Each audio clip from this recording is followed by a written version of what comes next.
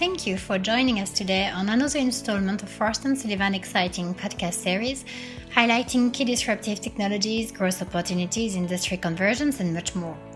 I'm Alix Le Boulanger, Senior Analyst with the Security Research Team, and I will be talking about the digital transformation of the security ecosystem that highlights how digital solutions are disrupting security missions. The digital transformation brings a multidimensional change in the security ecosystem to keep track with modernization and reinforce existing capabilities.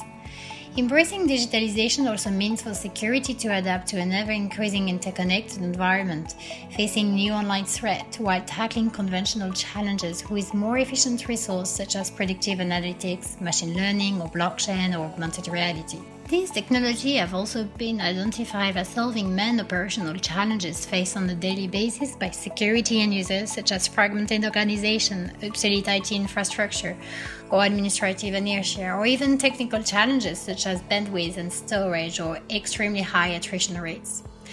As of now, the biggest application segment focuses on citizen-centric application in order to streamline and facilitate operations and administrative day-to-day processes with more efficiency. In the UK, for instance, the Home Office has not only migrated to the cloud to streamline work processes, but it has also awarded to Sopra Steria in 2018 a £91 million contract to develop a digital visa and immigration service in the UK to facilitate visa applications.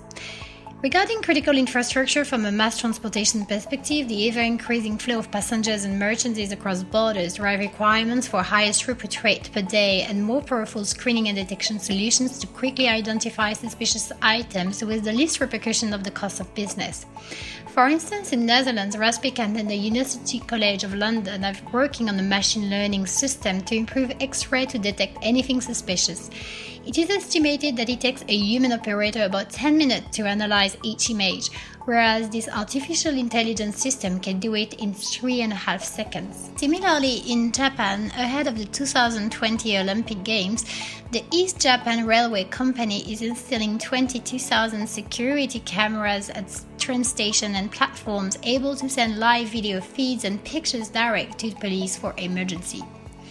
On the commercial side of security applications, banking and finance have been so far the main early adopters of digital solutions, lately followed by commercial organizations in retail and leading trading corporations willing to address digital security challenges. From a public safety perspective, digital solutions are perceived as an essential tool to improve first responders' mission success rates and efficiently reduce cost of crime by anticipating frauds and threats earlier in the intelligence cycle. For instance, in India, the Gurugram city is adopting a new video surveillance solution from NEC Corporation to improve road traffic discipline, leveraging the use of AI-based analytics software such as the automatic number plate recognition and red light violation detection. The system will monitor traffic junctions and sensitive areas to identify traffic offenders and issue alarm. On a different note, in France, the Gendarmerie and Border Control Police have recently adopted the automatic and simultaneous analysis in real time for Homeland Security Information System from Talent.